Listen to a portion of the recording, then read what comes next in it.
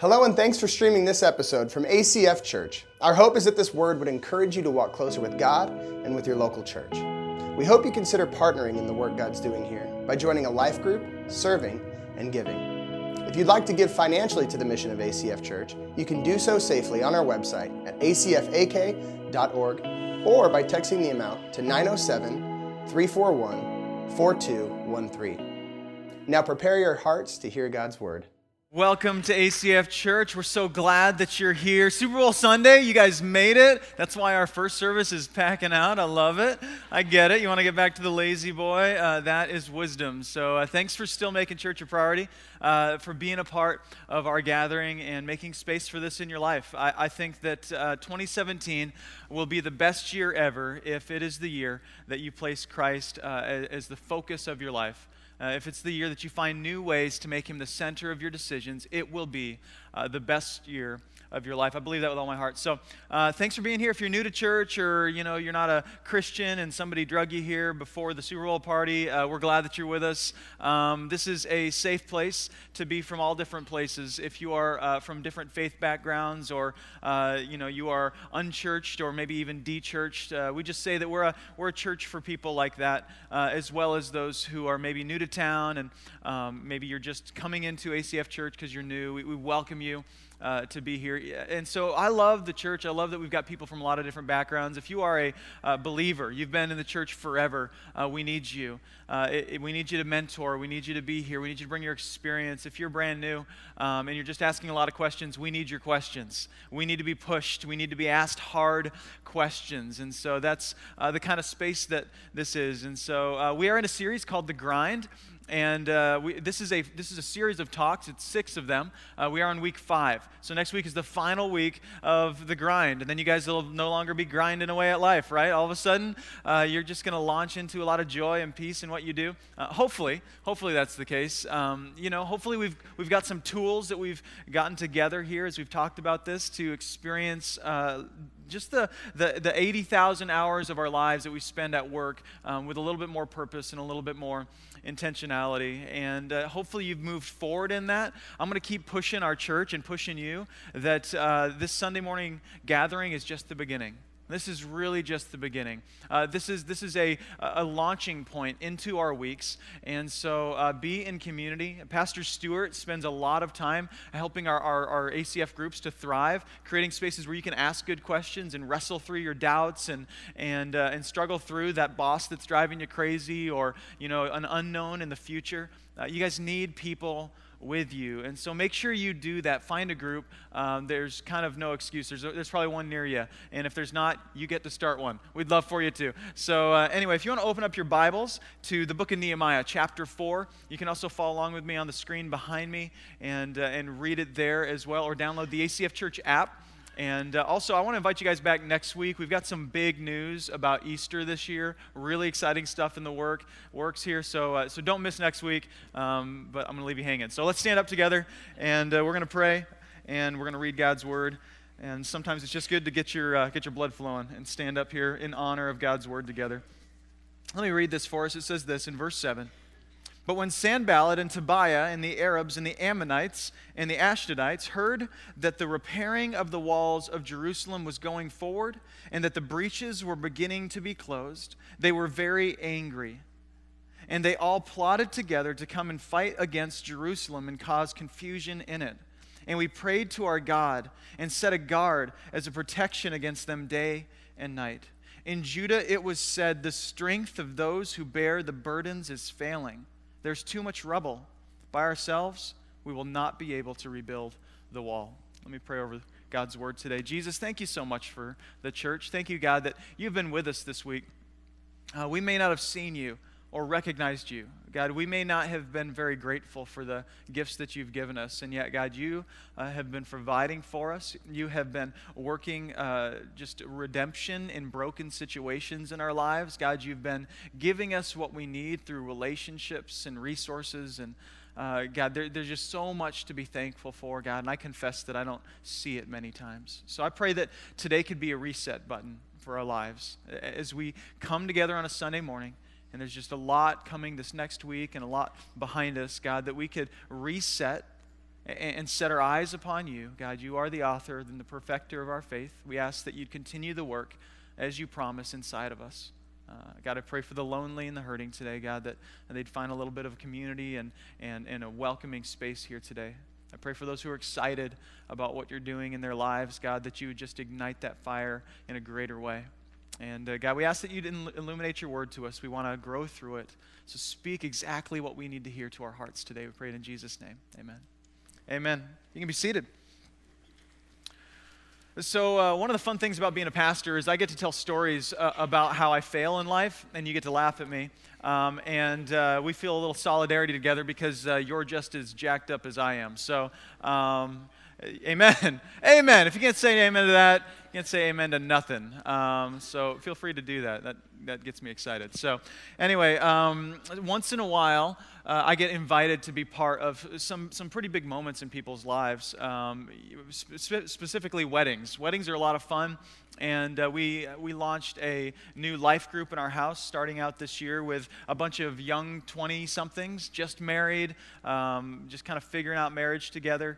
And so one of the couples asked me, hey, would you marry us in December? And so I was excited to do that, to be a part of this day. And they'd done all the planning, and we had the rehearsal, and it was just this beautiful wedding out in Wasilla, and just an awesome wedding party, a really high-energy wedding party. I loved it. The kind of group that you really want to stick around for the reception and hang out with them, because they're going to be a blast to hang out with. So we're really excited to be a part of that. And the wedding day came, and the ceremony is going along as expected, and I'm up there with my iPad. I've always got my notes written out in front of me, and a few things that typically I've prayed about to say to this couple, to encourage them in marriage and encourage them forward in life. And so it comes towards the end of the ceremony, and it's the big moment. I say, you may kiss the bride, and they kiss, and everybody claps, and everybody's excited. And then I've only got one thing left to say at this moment. And so when you prepare for a wedding,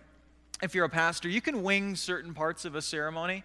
You can maybe kind of just ad-lib the story from the Bible that you know really well, or if you know a story about them, you can ad-lib it a little bit. But there are pieces of the ceremony that you read, because you don't screw it up, right? You don't want to screw up certain parts of the wedding ceremony. This is important. And so anyway, they kiss, everybody's celebrating, and I say, look at the crowd. I say, I now pronounce you husband and wife, and they kiss, and then I say, I'm introducing to you the new and the improved Aaron and Caleb Carlisle, which wouldn't be a problem except for their last name wasn't Carlisle.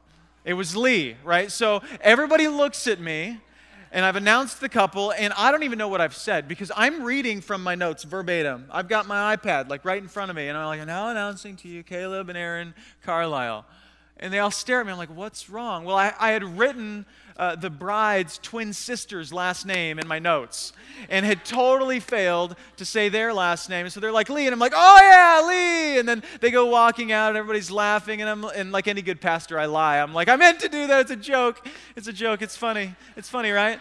And so now I'm sweating, right? I'm just sweating. I'm embarrassed. And since then, it's funny. My wedding invitations have gone down. Nobody wants me to do their wedding. Anyway, so they go off the stage, and we walk off, and I'm just like, man, I have ruined the moment, like the big moment. Now they have the same last name, and I gave them the wrong last name. Oh, I'm terrible. And so I'm thinking, what are they going to think, and how are they going to feel? And I feel really bad that I've ruined this day. And they come up to me after, and I'm like, here it comes. And they're like, that was awesome. And I'm like, what are you talking about? They're like, nobody's ever going to forget our wedding. That was amazing. And they're just laughing, and they loved it, and it was just a blast. And I'm like, oh, great, I'm glad I could make it so great for you. And I don't know, I'm thinking, this is just funny. And because you never know, right? I mean, I knew the bride, she's really relaxed, but sometimes things can set you off, and so I don't know what's going down here at the end here. And so anyway, it was just awesome, and they had, one of the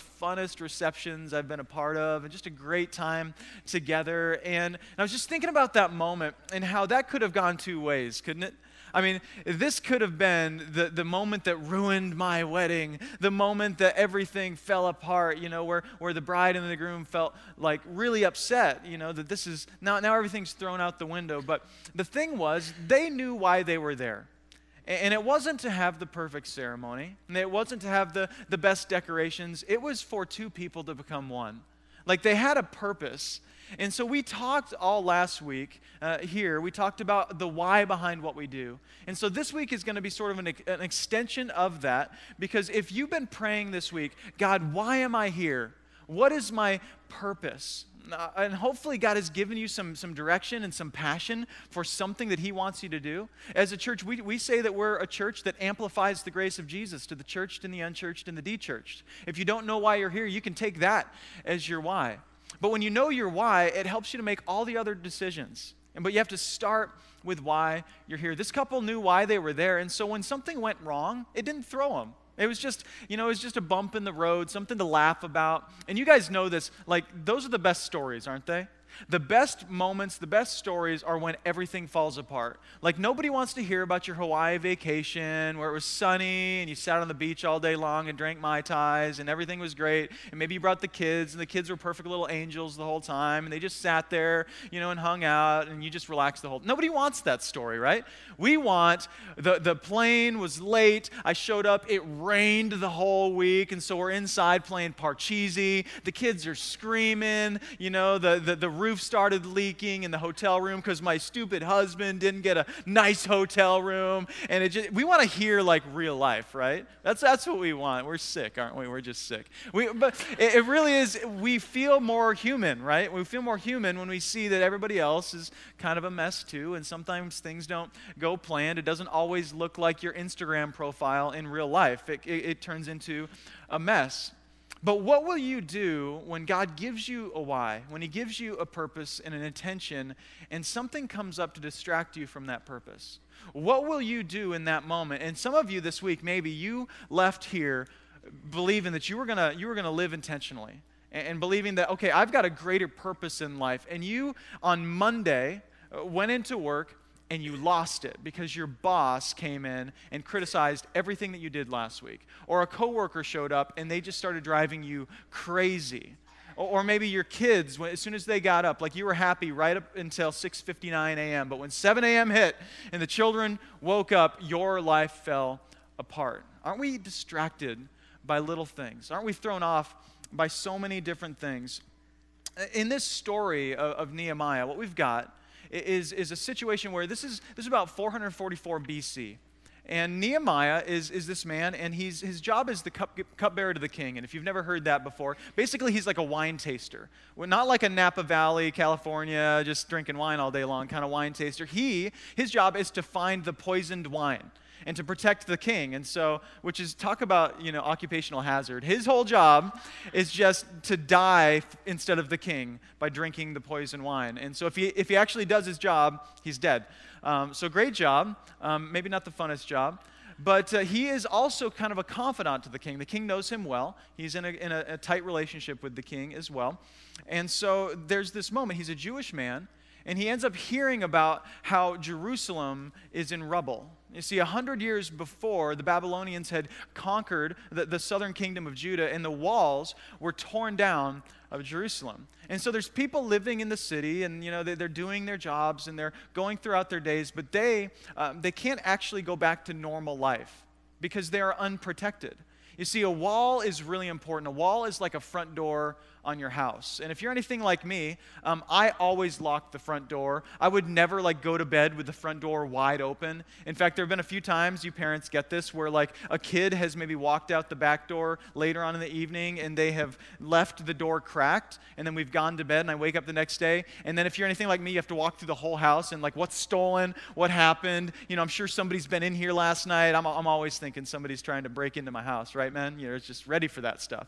And so, for them, they need a front door, and their front door is a big wall. And so Nehemiah, he actually, his heart breaks for God's people. His heart breaks, and so he goes to his boss, and he says, hey, can I get some time off to go and rebuild the wall? And what we're going to see in the next few verses is that it gets hard.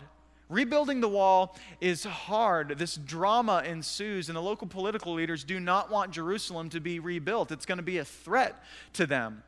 monetarily, politically, they don't want to deal with it. And so he comes up with all of this opposition. And I was reading this and I'm like, and to this day, we are still fighting about building walls, right? I couldn't help but connect it to what's going on right now. I'm sorry, I can't help but go there. But anyway, so drama ensues as Nehemiah feels deeply convicted to rebuild this wall. And what you're going to see in Nehemiah, if you ever want to just read a book about leadership, and about how to motivate people, is that this man has just a white-hot why. I mean, he just knows exactly why he's here, what he's doing, what he's about, and nothing will distract him. And if you have a pen, write this down.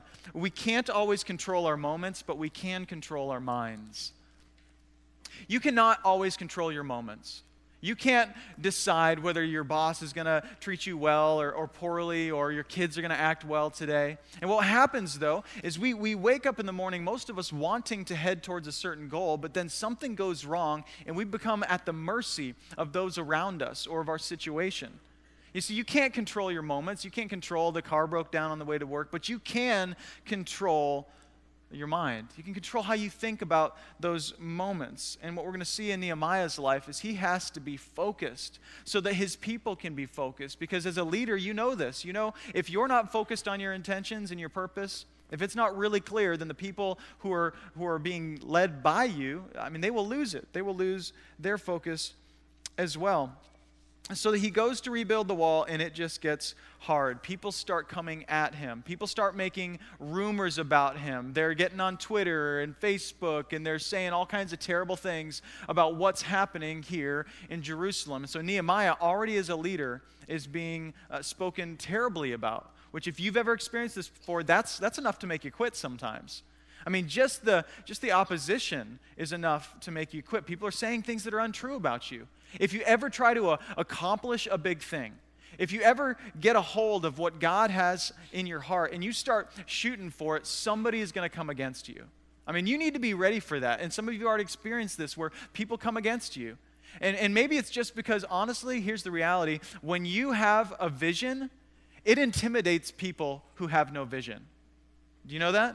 Like when you have a vision, it intimidates people with no vision. They're going to come at you and they're going to attack you because they don't like that you are going somewhere.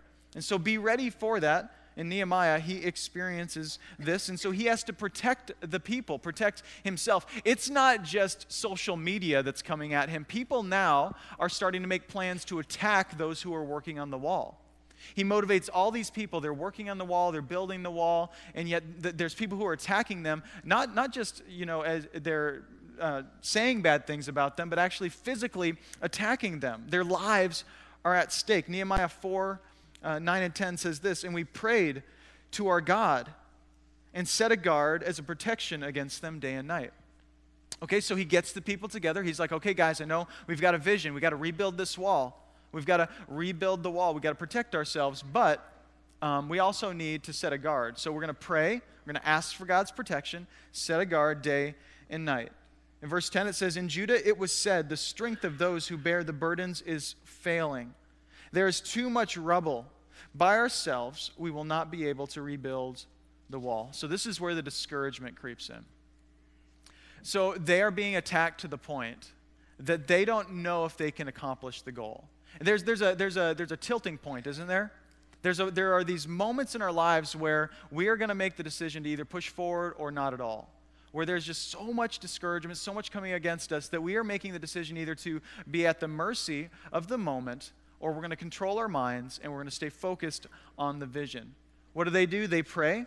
They pray to God, and they set a guard, which is really important. So if you're dealing with opposition, dealing with discouragement, first you should pray, and then you should also act. I mean, don't just pray and hope God does something. Also, you should act. Ask God, what should I do? If there's something I need to do to clarify what my vision is. Maybe there's something that I've done that I need to apologize for to people around me. Maybe I'm going towards the vision and I'm just running people over in the process. And so I need to step back and set a guard and try to do something different so that I can protect myself. But it's interesting, they prayed, they set a guard, and yet they were still discouraged. They were still discouraged. Here's a question for you. what if this moment that you're going through, what if the opposition that you're dealing with, what if God is trying to teach you something? And what if he's not going to actually change your moment until you change your mind? Like, you've been asking God to get you out of this difficulty so that you can accomplish the vision that he's given you. You've been asking for his favor in this area or that area of your life. What if he's asking for you to change your mind and to trust him before he's going to change your moment? And this is my life so often. I just want God to get me out of it so I can feel better, so I can trust him. God, if you just change my situation, then I will trust you. What if God wants you to trust him in the moment, in the situation, in the discouragement? And that was what was going on here, I believe. Colossians 3, I think, speaks to this really well. It says this in verse 2. Set your mind on the things above, not on the things that are on earth. For you have died, and your life is hidden with Christ in God. In other words, like we spoke a few years ago, the old you is gone. Instead, when you're in Christ, you actually put to death the old version of yourself, and Christ comes in. He's your new identity. The old you is gone. The new has come. Now we don't live for just this life. We live for the life that is to come, which means that we fix our eyes on a farther future than tomorrow. We think about what's to come in the next life. For you have died, and your life is hidden in Christ. When Christ, who is your life, is revealed, then you also will be revealed with him in glory. So good things are to come for those who fix their eyes on Jesus in this life that's to come. That we don't get all caught up in these little moments. That the things that used to upset us or throw us off, they don't have to upset us or throw us off anymore because we are thinking of a life that is to come. And little things like, I was late to work, or, the flat tire, or the screaming kids, they start to become smaller, don't they? When you think about things that are eternal, right? When you think about why you're really here. It says in 5, therefore consider the members of your earthly body as dead to these things. Listen to this list.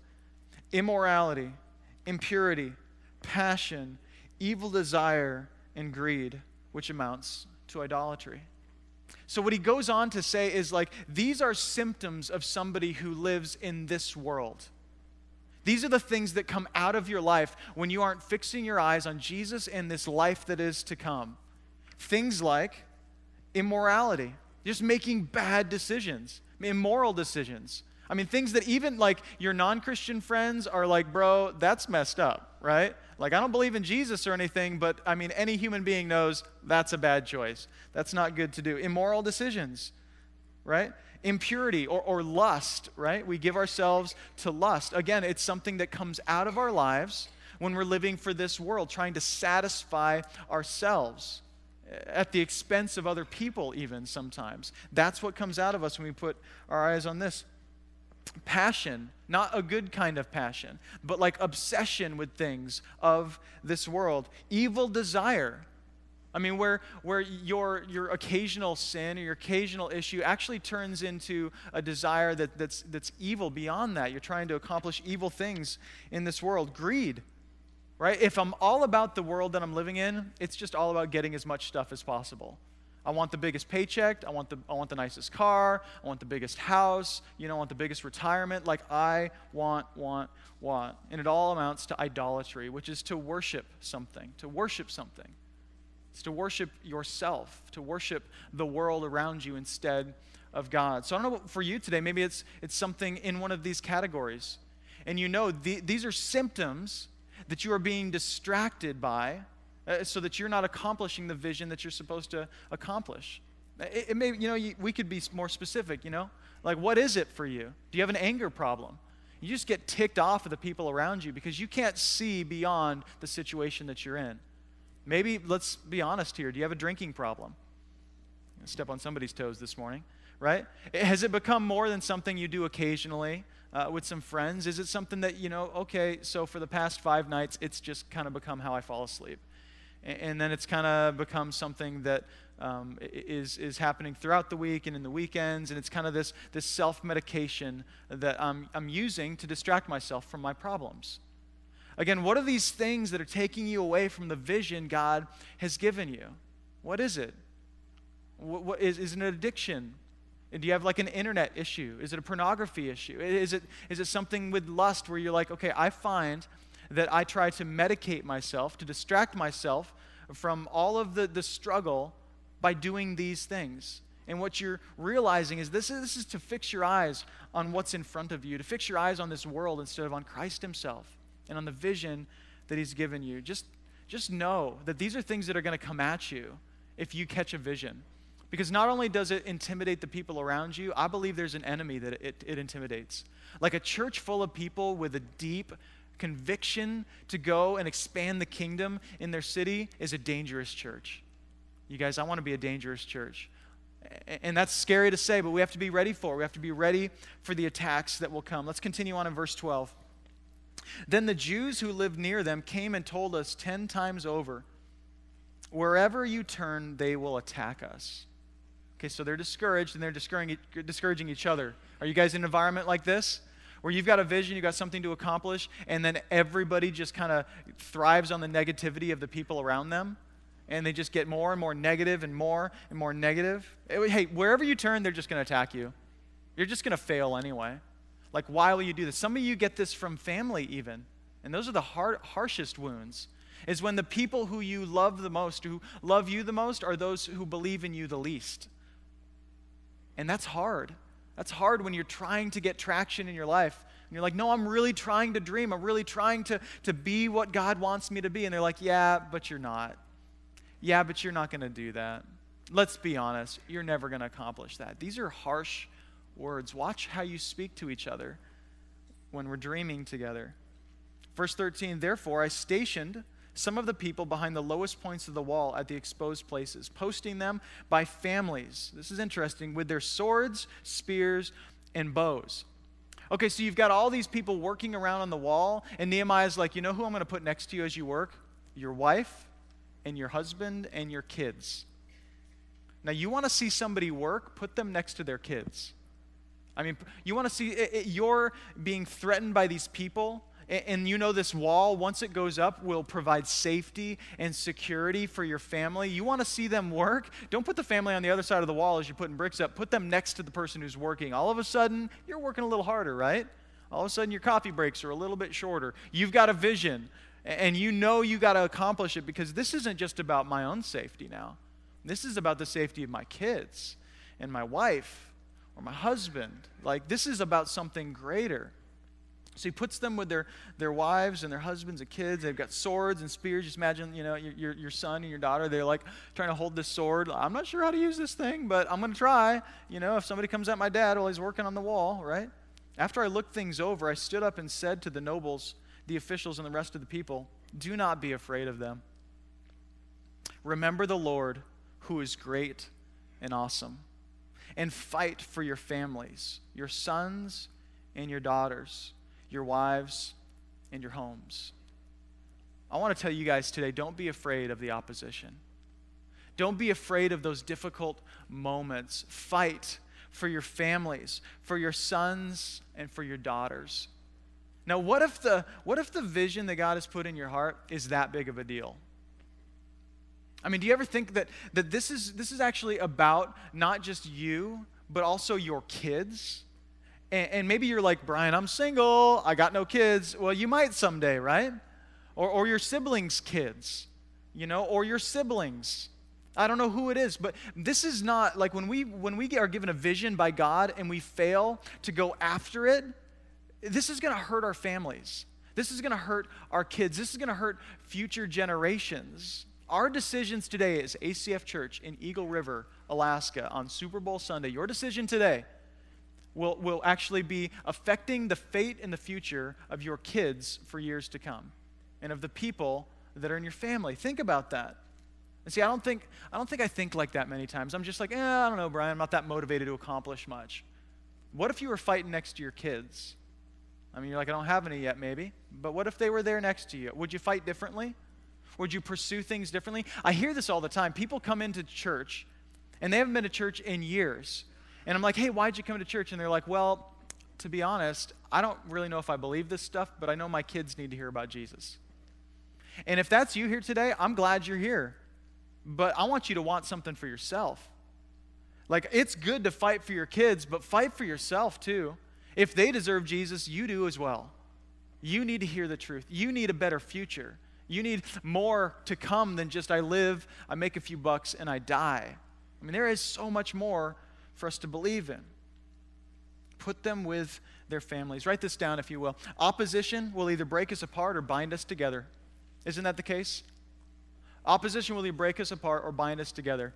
This is why I love watching the HGTV shows where you've got the husband and the wife trying to do a kitchen remodel. You guys like those shows? You just never know what's going to happen, right? I mean, you know by day 3, there's going to be like tools flying at each other and screaming and like, a countertop's going to come flying out the window. And I mean, it just gets dramatic because if you want to test a relationship, just, put on a little bit of pressure. Just try to do a kitchen remodel. Some of you know that, right? You're going through it right now, maybe. Opposition will either bind us apart or it'll either break us apart or bind us together. You know the opposite is true as well, right? It's kind of this battle buddy mentality. You will never build a friendship with somebody like the friendship that you build when you've gone through something difficult with them. Have you ever gone through something hard with somebody? I mean, that will build the relationship. I think that we live in a world full of shallow relationships. Why? Because we isolate ourselves when we should be leaning into community. Why? Because when people could be building us up and in relationship with us and encouraging us during hard times, we're like, I'm strong enough to do this, pull myself up by my bootstraps, I'll take care of myself, I'm speaking especially to you men in the room. Let's be honest, guys. Like, we tend to do this, right? We tend to do this. We tend to think, I can take care of this myself.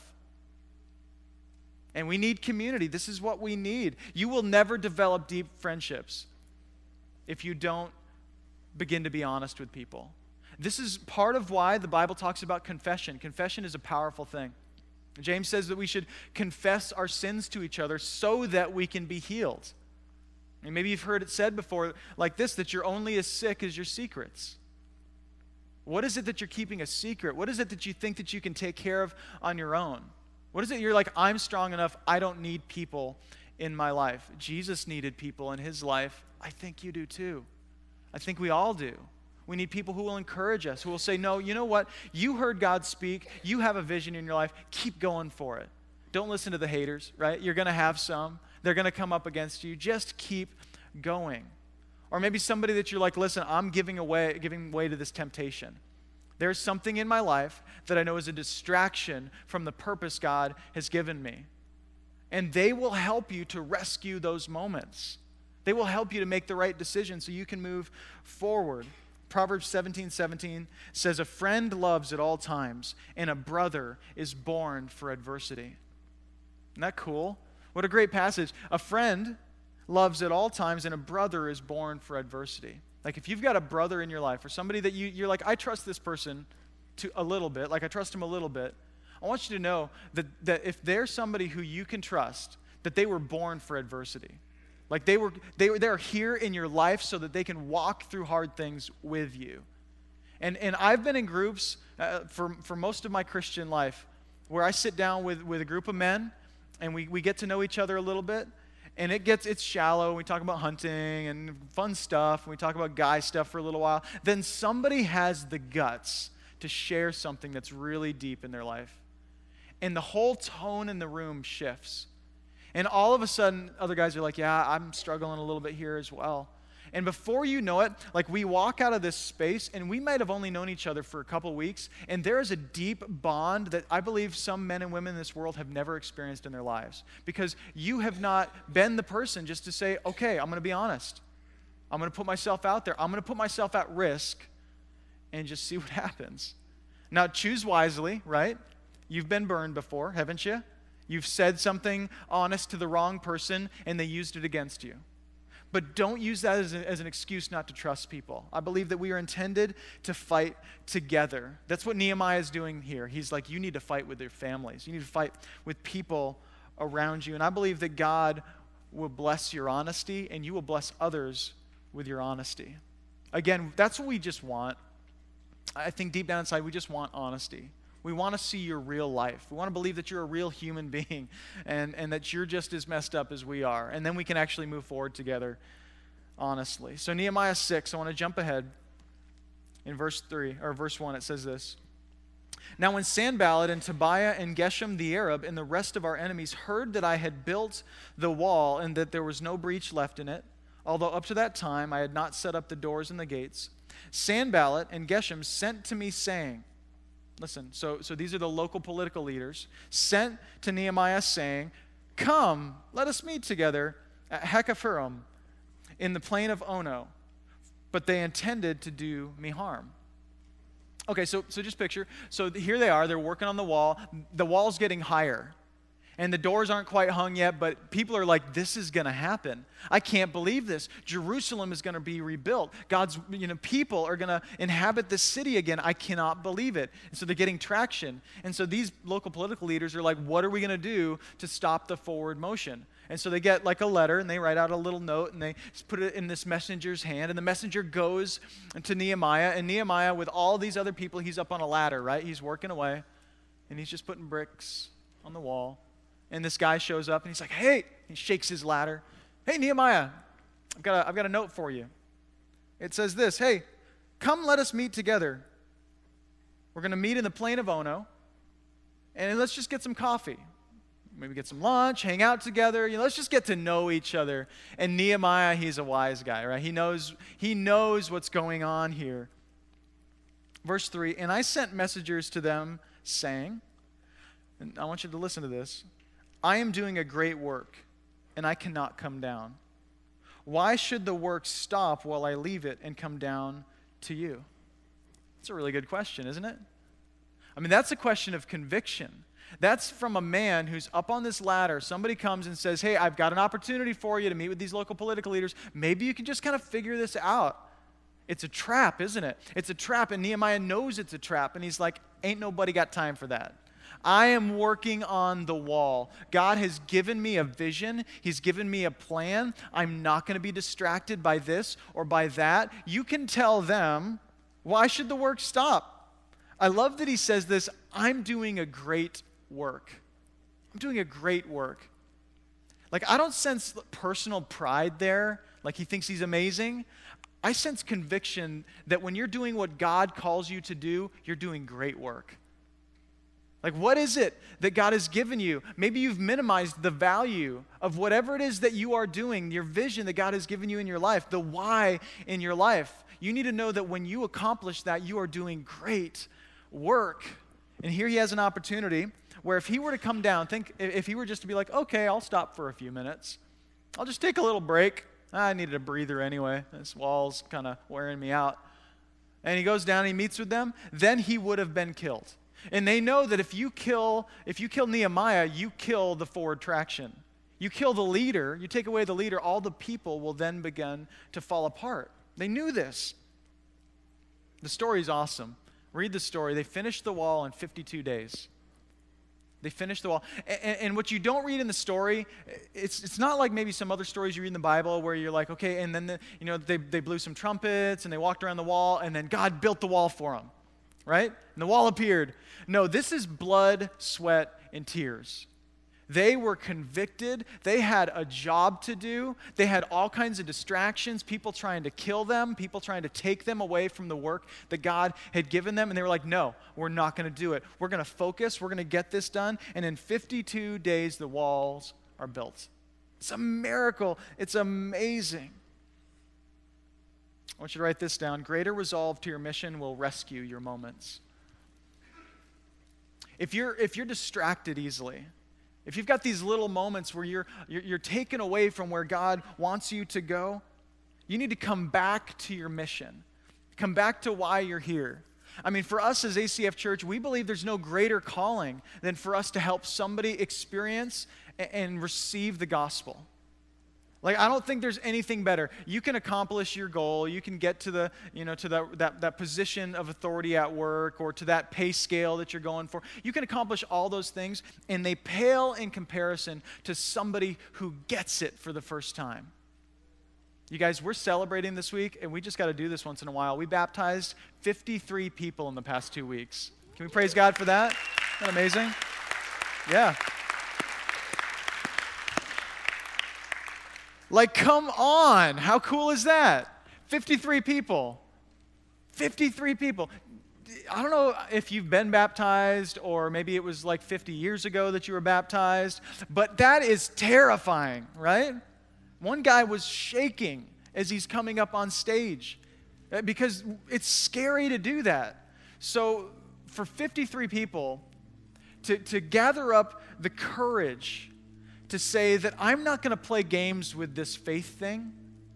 I will not be distracted by all this other stuff, by my own insecurities, by my own issues. I'm going to walk forward in faith with what God's calling me to do. 53 people to do that. You guys, listen, there are churches who if they see one person get baptized in a year, they are very excited, which is awesome. We would praise God for one baptism. We see 53 and it just blows my mind.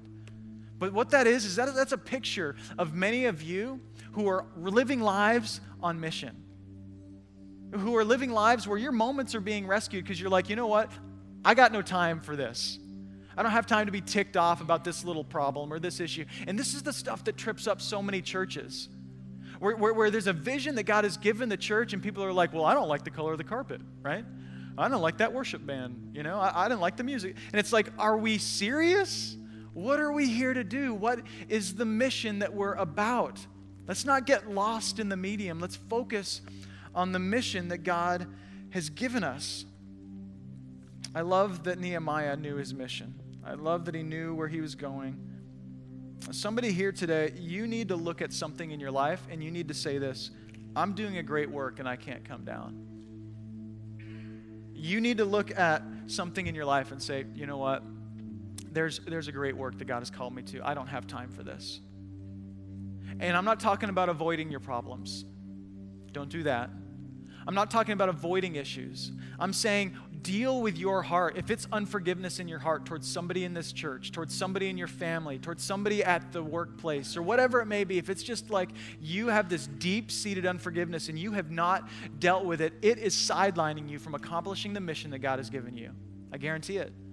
Like, it is taking you out of the game. This is exactly what these guys wanted to do to Nehemiah, was take him off the field. You need to look at something in your life today and say, I don't have time for this. God has given me a great work to do. Maybe you're like, well, Brian, I haven't felt like my work is that great. Again, if you don't look beyond what you're doing with your hands and see the kingdom value that God has put on all of what you are intended to do, you're going to get lost and you're not going to see the value. So what is it today that you need to say, I'm doing a great work. I can't come down. Maybe you need to just resist the negativity at your workplace. Maybe people just get together and their commonality and their solidarity is wrapped up in that we all hate being here. And you're going to be the one that's like, listen, you know what? I don't like being here either, but I have a greater call on my life to focus on, and I'm not going to lean into that negativity. I'm going to realize the mission so that I can rescue the moment. So you're going to be given an opportunity to do this later on today. I can almost guarantee it. Maybe on the way home from church, you'll be given an opportunity to make this decision. Maybe on Monday morning, you're going to be given an opportunity to be distracted, and you will have an opportunity to remember the mission to rescue the moment. Let me pray for us today.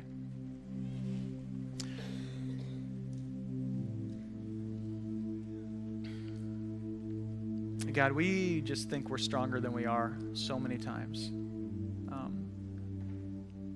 We are distracted by things that, in the grand scheme of things, really don't matter. And oftentimes we lose focus of the things that really do matter. God, would you place in our hearts a vision? God, would you show us why we're here? Would you open our eyes to the people around us? And God, that as we go to our workplaces and as we listen to our families later on today, God, that the people wouldn't just sort of be scenery in the background of our lives, but God, we'd recognize the intrinsic value in every person that we come into contact with. That we would see every moment as a kingdom opportunity to show somebody that there's a God that loves them and that they can actually make peace with their past. They can actually move forward and they can actually receive forgiveness and know grace. God, I pray that we would first model that well. God, I pray when it comes to confession and just being honest with the people in our lives, that we wouldn't come to that moment in shame. We believe there's no shame for those who are in Christ Jesus. But God, we would lean into those moments knowing that you've already forgiven us, but we need help. We need help moving forward. We need to understand. We need somebody to help us process. I pray there wouldn't be a person in this room today that chooses to be alone. Because God, there are so many places for us to find community. So burn within us a heart to fight for our families, to fight for our children, to fight for the kids that, God, we don't even know yet. Give us a greater vision than what's right in front of our face. Help us to see the deep value in every moment. And God, help us to rescue those moments by knowing our mission. We pray it in Jesus' name. Amen. Amen. Love you guys. Thanks.